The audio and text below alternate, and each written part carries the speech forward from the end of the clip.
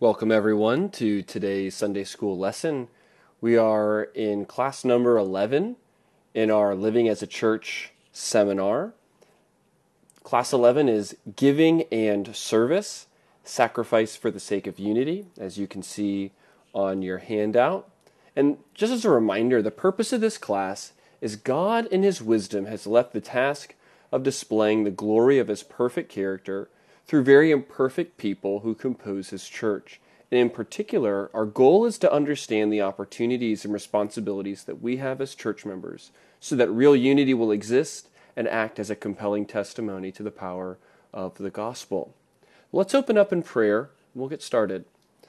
Father, we thank you for this time to hear from your word and to be empowered by the Holy Spirit working in us and through us for your glory.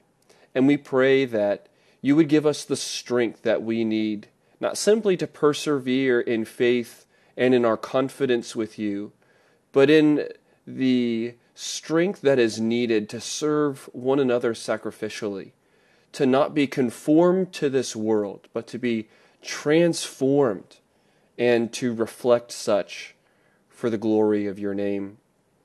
We also pray in this time, as we need assistance and grace from you in the midst of this infection, this virus, we pray for your grace to give your people rest and peace in this time, that you would still their hearts and know that we trust in the Lord and that the Lord, He is good and He does good. I pray that you would give us the strength we need to remain confident in you, that you would strengthen us as a church, and that you would use this and every other opportunity as a witness to proclaim the glory of the Lord Jesus Christ and His work for us. And we ask this in His name. Amen. So I want to start this morning with a question, as we've done in several other Sunday school classes, and that's this. What comes to mind when you hear the word worship? Maybe when you hear the word worship, singing comes to mind, or a corporate time of meeting on Sunday, where you hear preaching and prayer, and you see giving, and things of that nature. Or maybe you think of some kind of worship concert, and people singing worship songs.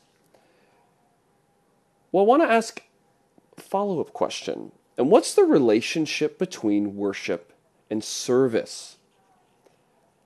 And I think, in practically speaking, we default and almost see these as two separate categories. We have service, which is what we do for one another, and then we have worship, which is almost like separate times, or times when we sing, or times when we're with other Christians, and that's our worship. But the Bible, I think, shows us a picture that all service is worship. Service is one major aspect of our worship. And the Bible shows this connection, I think, in several texts, and we're going to take a look at three of those. So open your Bibles with me and turn to Matthew chapter 4, and let's look at Matthew chapter 4, verse 10, where Jesus quotes from the book of Deuteronomy in his interaction with Satan. And he says this, "Then Jesus said to him, 'Begone, Satan, for it is written, you shall worship the Lord your God, and Him only shall you serve.'" And we see these two ideas, worship and service, almost paralleled or put together. But look with me also in Romans chapter 12 and listen to verse 1. "I appeal to you, therefore, brothers, by the mercy of God, to present your bodies as a living sacrifice, holy and acceptable to God, which is your spiritual worship." Now, in the New American Standard Translation, it translates worship as this, or spiritual worship as this: your spiritual service of worship. And that's because this word that's used there, this word, it's service, but this word that's translated service has such strong connotations of worship that the ESV actually translates it as worship. Or look with me in Revelation in chapter 7 in verses 14 and 15. So you go to the back of your Bible and we look in Revelation, and we're just showing the connection here of this idea of service and worship. So in Revelation chapter 7, and let's read verses 14 and 15. I said to him, Sir, you know. And he said to me, These are the ones coming out of the great tribulation. They have washed their robes and made them white in the blood of the Lamb. Therefore they are before the throne of God, and serve him day and night in his temple. And he who sits on the throne will shelter them with his presence. And here we see this idea of serve in the temple, serving him day and night. And so it has this strong correlation because worship is what happened in the temple. And so that is displayed with this word, serve. So what I'd like us to do as a part of our introduction, where we see on your notes, service is worship. And we're just going to take a quick look, do a quick overview. There's 3 major words used in the New Testament. I figure that might be helpful to help introduce this idea or expand on it a little bit more. And then we'll go into some of our major points. And we'll kind of walk through that outline here in a minute. So here are 3 of the dominant words that really make up the New Testament that are translated as the word service. We have latruo, doluo, and diakoneo. Now, the first word is this major word group for latruo, and it really carries this idea of service as worship. And so it's just normally translated as service, but has this really strong connotation of worship.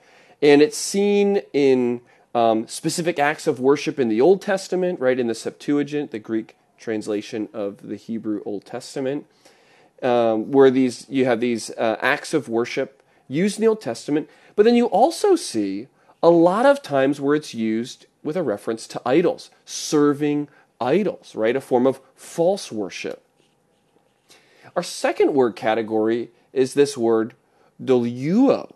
And this word group carries this idea of service, but its emphasis and background is really associated with a slave or servant and a master, this idea of submission to another's will or subjugation to another's will.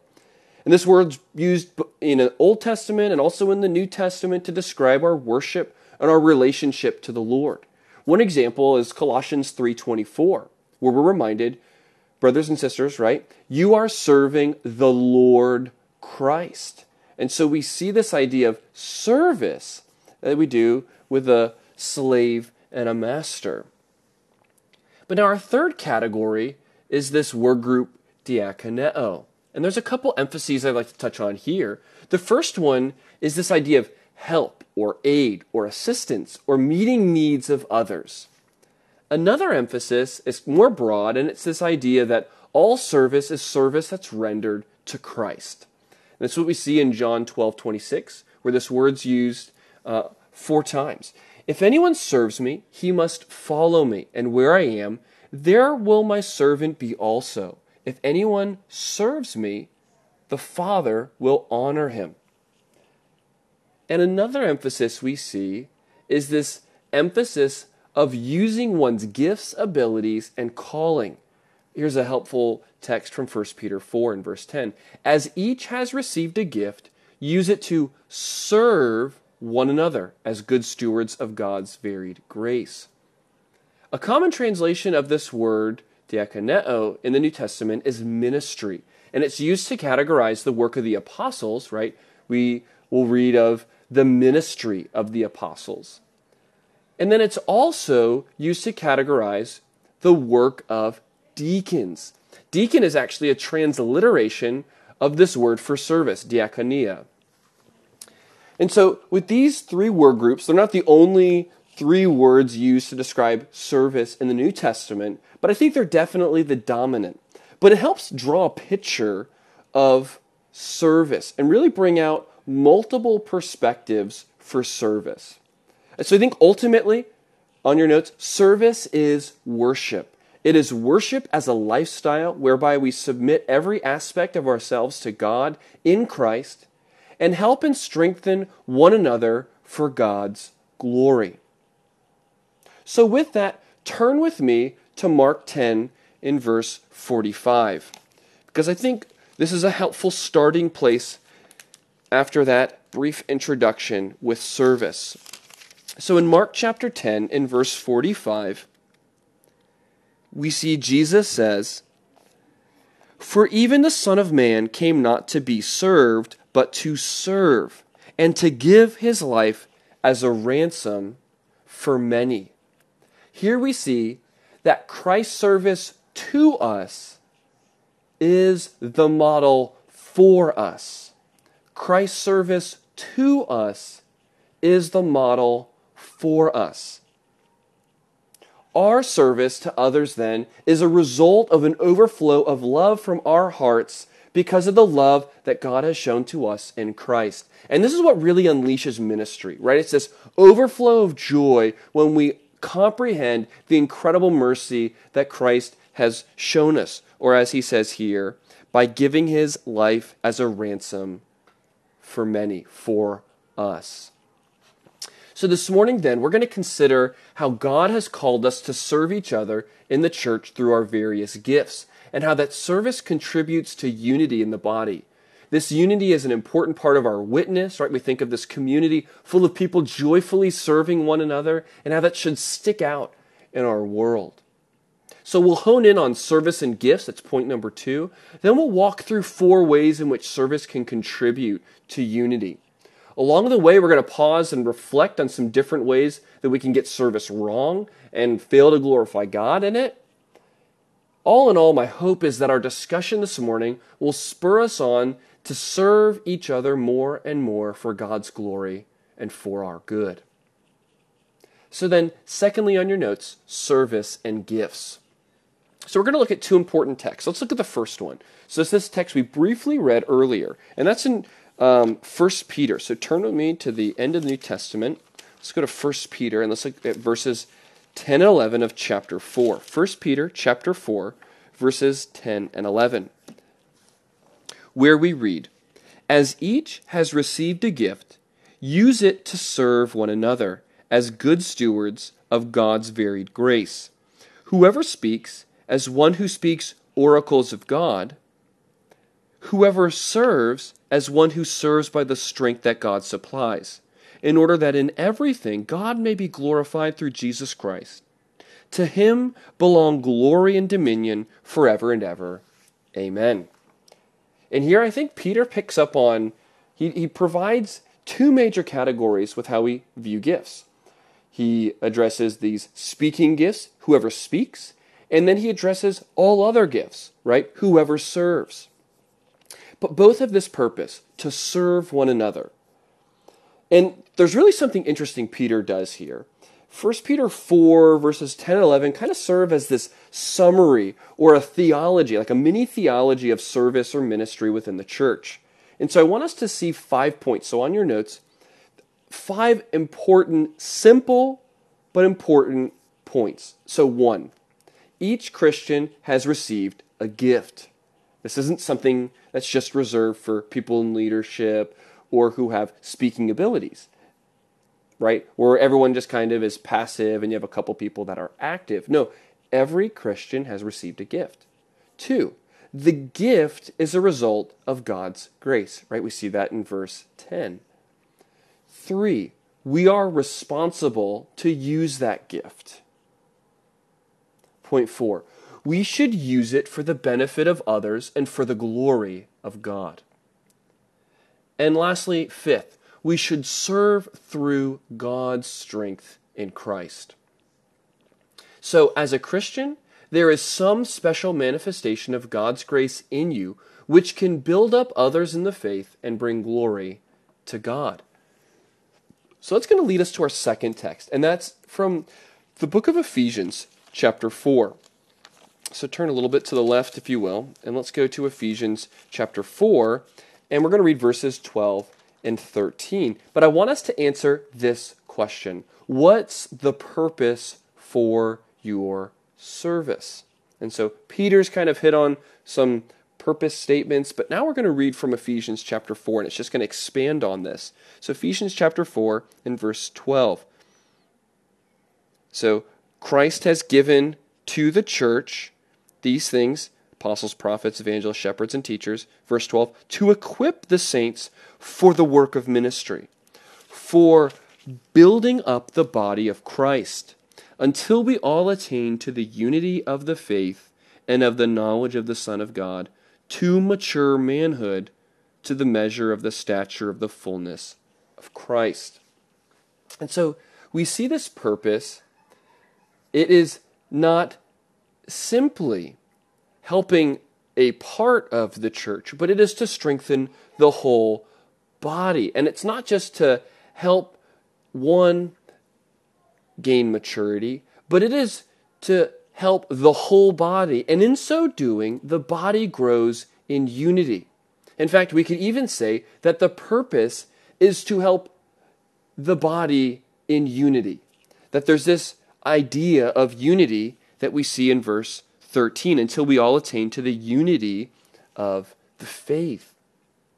So God gives gifts to all of us according to his grace. They're to be exercised in his strength. And it's not primarily as a means of fulfillment for us as individuals, but it's for the maturing of the church, that the church might grow in unity, and that with each member. But that brings us to service done wrong, number 1. And here, this is the person who feels entitled to serve in precisely the way they feel they've been gifted, and who fears they can't find fulfillment as a Christian if they're not serving in that way, right? They have this identity confusion, right? Where their identity is found in the fulfillment of this one gift and not in union with Christ, right? And then that kind of misconstrues, because then the goal of their service becomes personal fulfillment, when what this text says, the goal of service is strengthening the body. And really, I think the best thing that we can do is just to roll up our sleeves, get serving, instead of sitting around and wondering, well, what's my gift? I really think the way we see and discover our gifts is through our ministry or our service as we serve one another. And that'll become obvious not only to us, but to those around us. So that kind of leads into point 3 on our notes here. How should we serve in a way that promotes unity? And so what should that service look like in a church? And what should our motive be for serving in the church? So we're going to hit on 4 points, as you can see on your notes, to answer these questions. First, we should serve in God's strength and with great joy. Right, we kind of go back to 1 Peter 4, verse 10, when we read, whoever serves as one who serves by the strength that God supplies.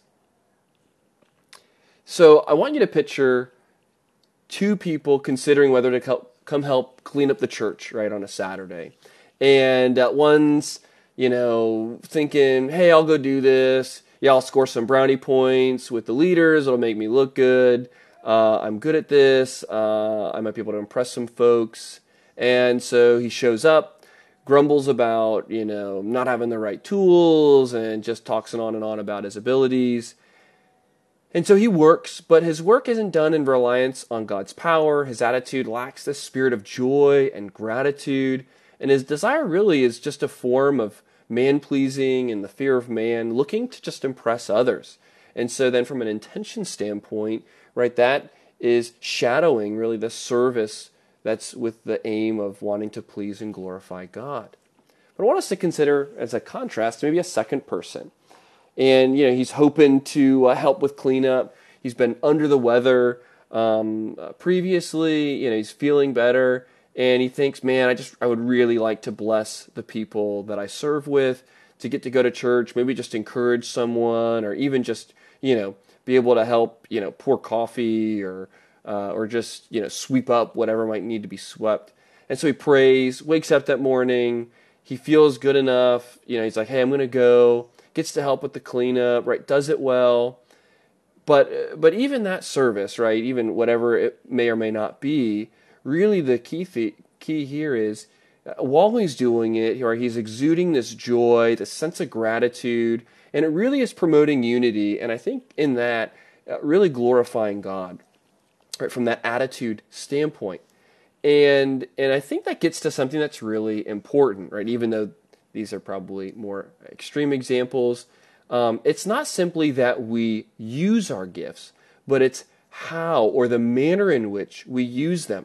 And God really wants that to be with a cheerful reliance on Him. And I think that attitude really kind of carries over with our time, our money, energy, work, etc. And what Paul wrote in 2 Corinthians 9:7, I think is helpful here, right? Where he's talking about something financially, but I think by application, I think it applies. Each one must give as he has decided in his heart, not reluctantly or under compulsion, for God loves a cheerful giver. Right? God doesn't want us working out of guilt or compulsion, but really wants us to serve and to do so with this joy, with this cheerfulness about it, right? And so that brings us to service gone wrong number 2, and that's serving out of guilt rather than gratitude. And I wanted you to just think with me for a minute. What does guilt-driven service say about our view of the things of God? It says that they're not more valuable than other things in our life. But we say, but you know what? I still need to do it.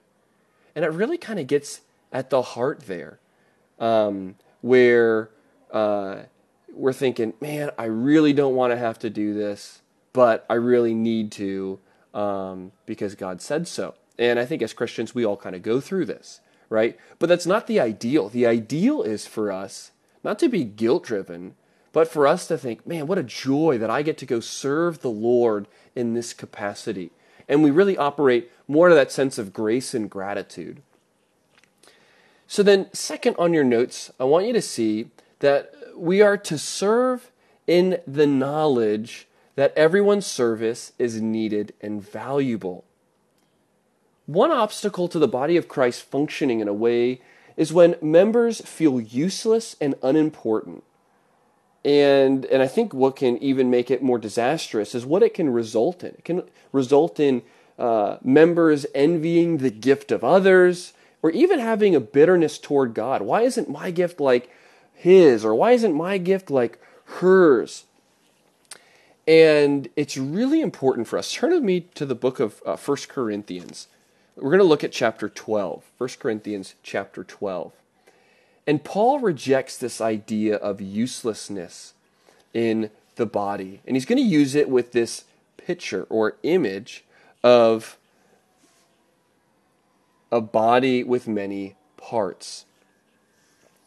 And so in 1 Corinthians chapter 12, let's look at verse 17, right, where Paul's talking about this diversity of gifts that the Spirit has given the church. And so Paul says in verse 17, if the whole body were an eye, where would be the sense of hearing? If the whole body were an ear, where would be the sense of smell?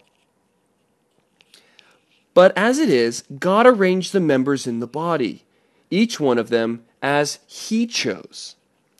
If all were a single member, where would the body be? As it is, there are many parts, yet one body. And I think this is really, really, really important. Right? We go back. So two things, right? We see Paul just rejects this idea of uselessness.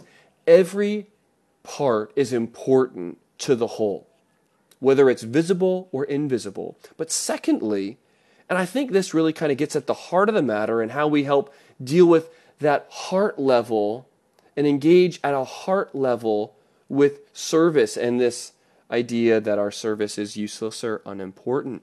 And that's in verse 18, where it says, God arranged the members in the body, each one of them as he chose.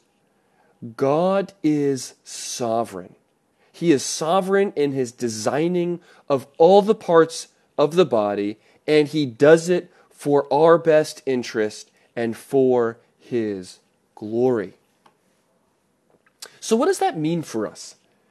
Well, that means that we should serve in the church where we can and use our abilities, time, talents, position, power, etc., for his glory and for the aid of others. We should thank God for the gifts that he has given us. And I think we shouldn't feel useless or discontent merely because we are not serving in some particular way or capacity. Right? Every part is crucial to the health of the church. And here, this can be helpful. And I really enjoyed how the guys at Capitol Hill brought this out. Right? You think of different members and what they have more than others. And so for some others might be rich in time, others in resources, others in relationships. So those who are rich in time, they then can serve the body and build people up through acts of service, right? And that can be expressed in so many ways where they can go serve and bless others with the time that they have. Maybe it's resources, and so it's particularly supporting the church or missionaries or mercy ministries, poverty alleviation or some kind of disaster alleviation, where they can go and use those resources. Maybe it's people that are rich in relationships, and so there's that building up of friends or mentoring or providing a home away for home for college students, right? Just practical ways that we can go and express and use and serve one another with the gifts and abilities and positions and possessions we have. So that kind of leads to service gone wrong number 3. We give up serving because we don't see our contribution as important. Right? And we must never understand our service to God as valuable primarily because of the temporal end result. And that's so easy for us, right? It's so easy to walk by sight and to not walk by faith. But in reality, what is primarily valuable is what the sacrifice says when we serve one another about God's value to us, right? This Godward trajectory, because our service is saying, God is of this much value to me. And so we're going to continue on in section 3. How should we serve in a way that promotes unity? On the third point now. We should use our gifts humbly. And so in 1 Corinthians 12, Paul's going to kind of go on the flip side. And he's going to encourage, so Paul encouraged members who might feel like they have nothing to contribute to go and serve one another, right? Especially more of those invisible parts that aren't visible.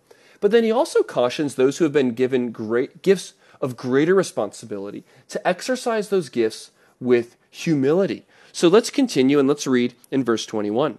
The eye cannot say to the hand, I have no need of you, nor again the head to the feet, I have no need of you. On the contrary, the parts of the body that seem to be weaker are indispensable. And on those parts of the body that we think less honorable, we bestow the greater honor. And our unpresentable parts are treated with greater modesty, which our more presentable parts do not require. But God has so composed the body, giving greater honor to the part that lacked it. And so this is really crucial, that we show our humility.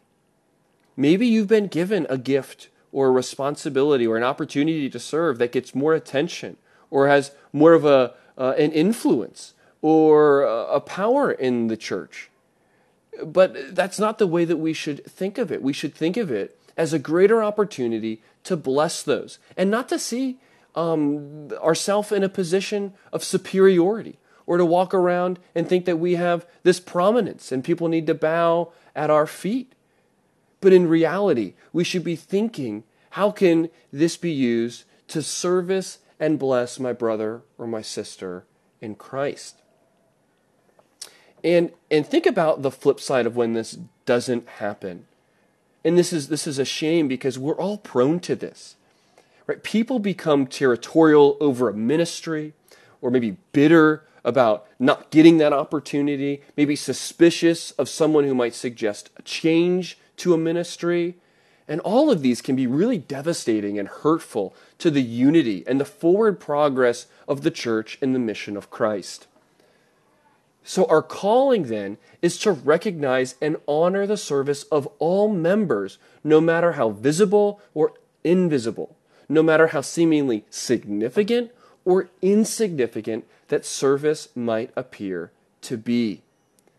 And really, I think there's an obligation on all of us to encourage and acknowledge and affirm in one another, especially the service of those where the parts are more invisible, are more behind the scenes, to really give encouragement and to thank those brothers or sisters for that service. So now let's look at service gone wrong number 4. Grumbling that others are not doing, quote, their fair share. And maybe this has happened to you as it has to me, where we become serving and helping, and then after doing this for a while, we look at others who may not be serving in a similar capacity or at the same or to the same extent, and then we think, well, how come they don't do that much? They're not pulling their weight. But I want us to step back and think, where does that attitude come from? And maybe it's from a poor understanding of constraints that others are under. Maybe it's just a proud heart that's confusing personal worth with the amount of service. Maybe it's an assumption that others are just willfully neglecting service rather than compassionately giving people the benefit of the doubt. Or maybe it's that they might not know the joy that comes from sacrificial service. But in any case, not knowing their heart, I think the solution is got to be humility, right? We recognize we're not any better because we serve, right? We're all saved by grace. We all alike deserve God's judgment.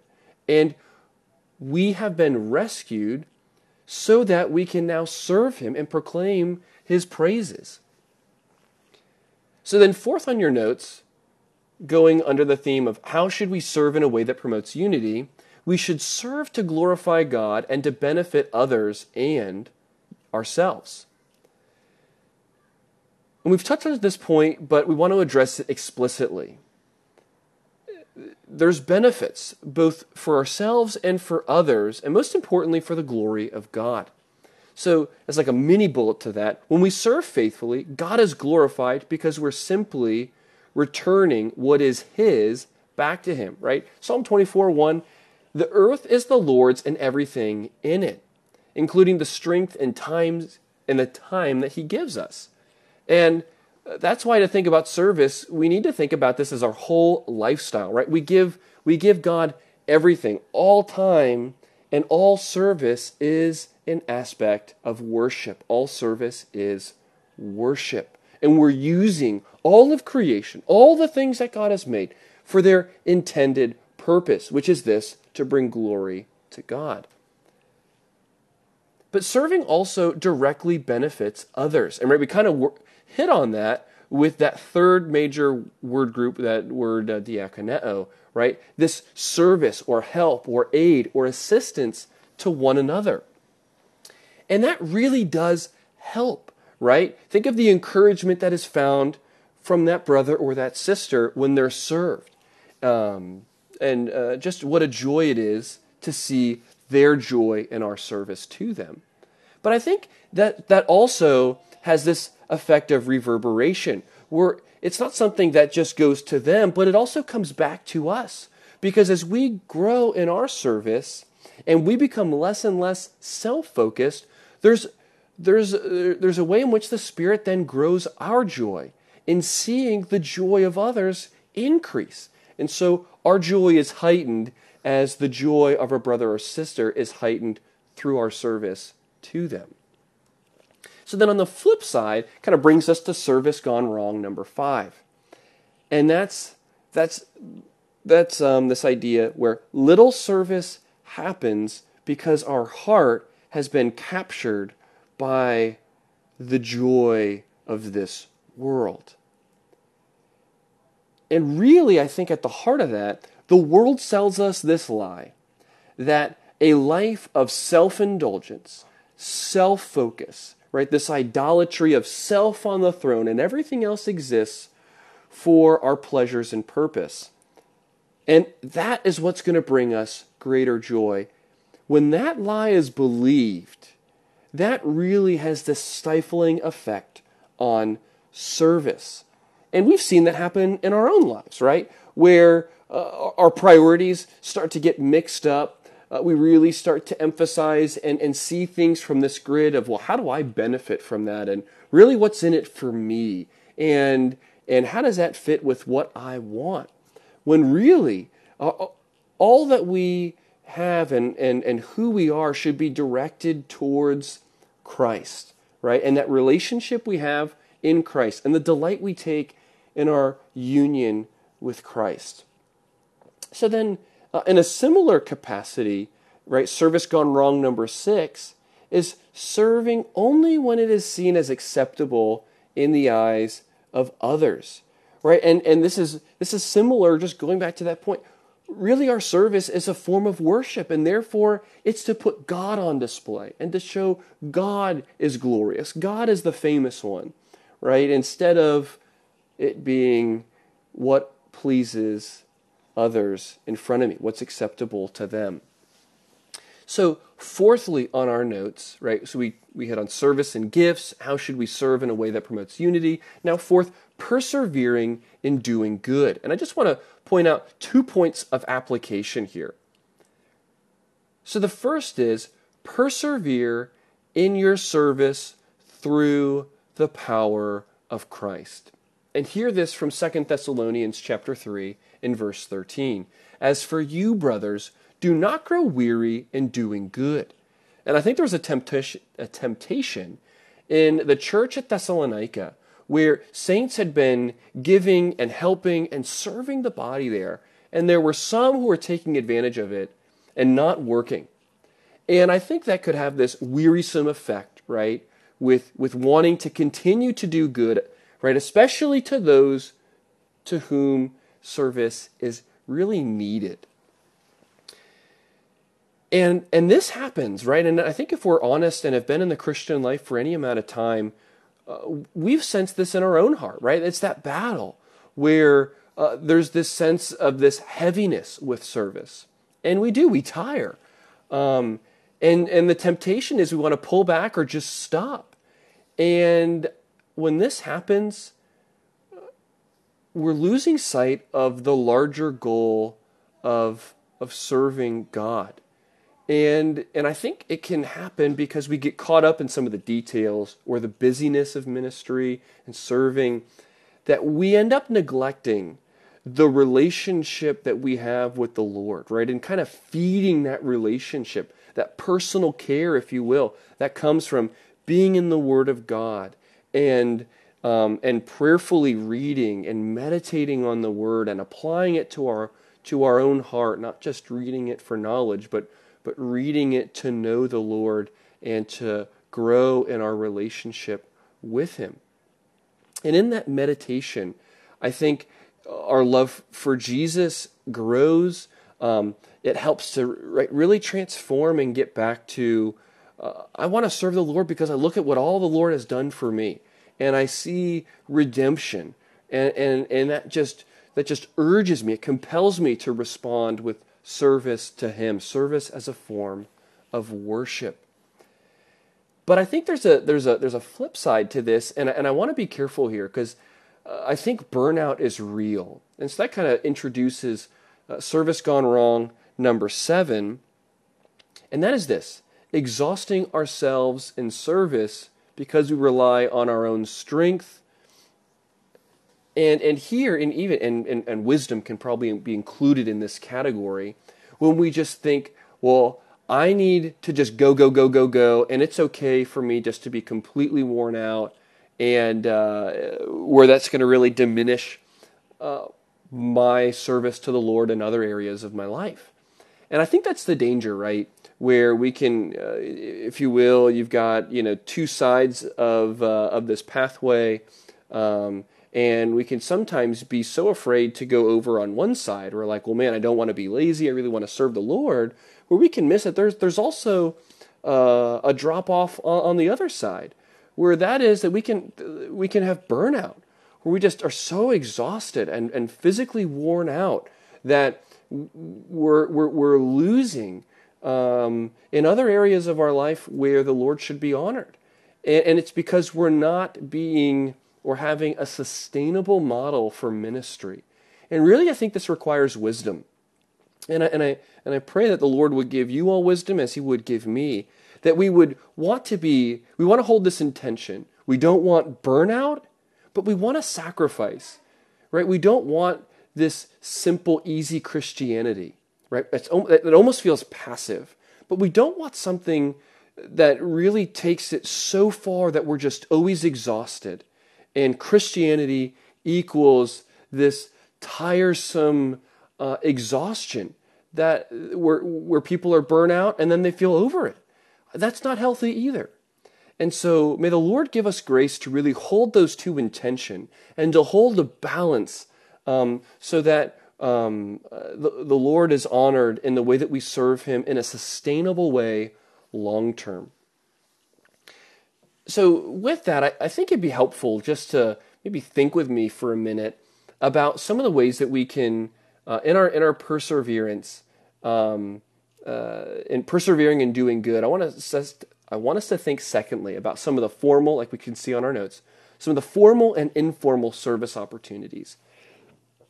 And so I think from a formal standpoint, go and ask one of the deacons or one of the elders and just say, hey, I want to help serve more in the church. Right? What could that look like? What are ways that I can be engaged or help? Or, right, or kind of listen for some of those opportunities as they may be announced as a part of the announcements in Sunday service. But I was just thinking of some like maybe it's giving rides to people who need rides to church, or hospitality and opening up your home and making a meal for a family. Bringing them in, or maybe it's making meals for others that may be sick or can't care for themselves or had a new baby. Maybe it's ushering or sound ministry or helping with youth ministry and Sunday school. Maybe it's helping set up weddings or childcare. There's just so many different ways that we can serve in a formal way that really helps serve so that our brothers and sisters are aided and strengthened in the Lord. But I would say that I think sometimes a more powerful ministry isn't in the formal ministry, but it's really the informal and the relational that we have by just being with one another, right? Having someone over for dinner, or talking with someone after church in service that doesn't normally get have other people that they talk with, and really just helping to build some of those relationships and using some of our gathering times as opportunities to help nurture and strengthen our brothers and sisters in the Lord. And I am thankful because I really do see that in our church, and my wife and I and our children have been really blessed because I feel like we've been welcomed to a great degree that way, and it's been super encouraging for us. And I just thank the Lord to see that at work, and the Lord's Spirit bringing unity in our church and helping us to serve one another. So then, in conclusion, may the Lord give us decades of service for His glory.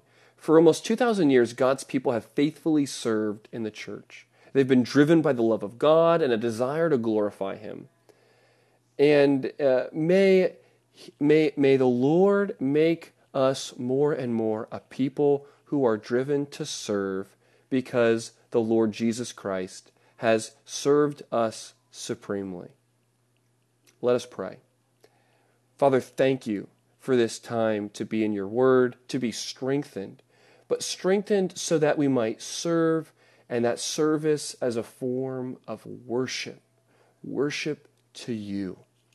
But it will be worship with the intent of helping, strengthen, and aid and assist our brothers and our sisters in the Lord Jesus Christ.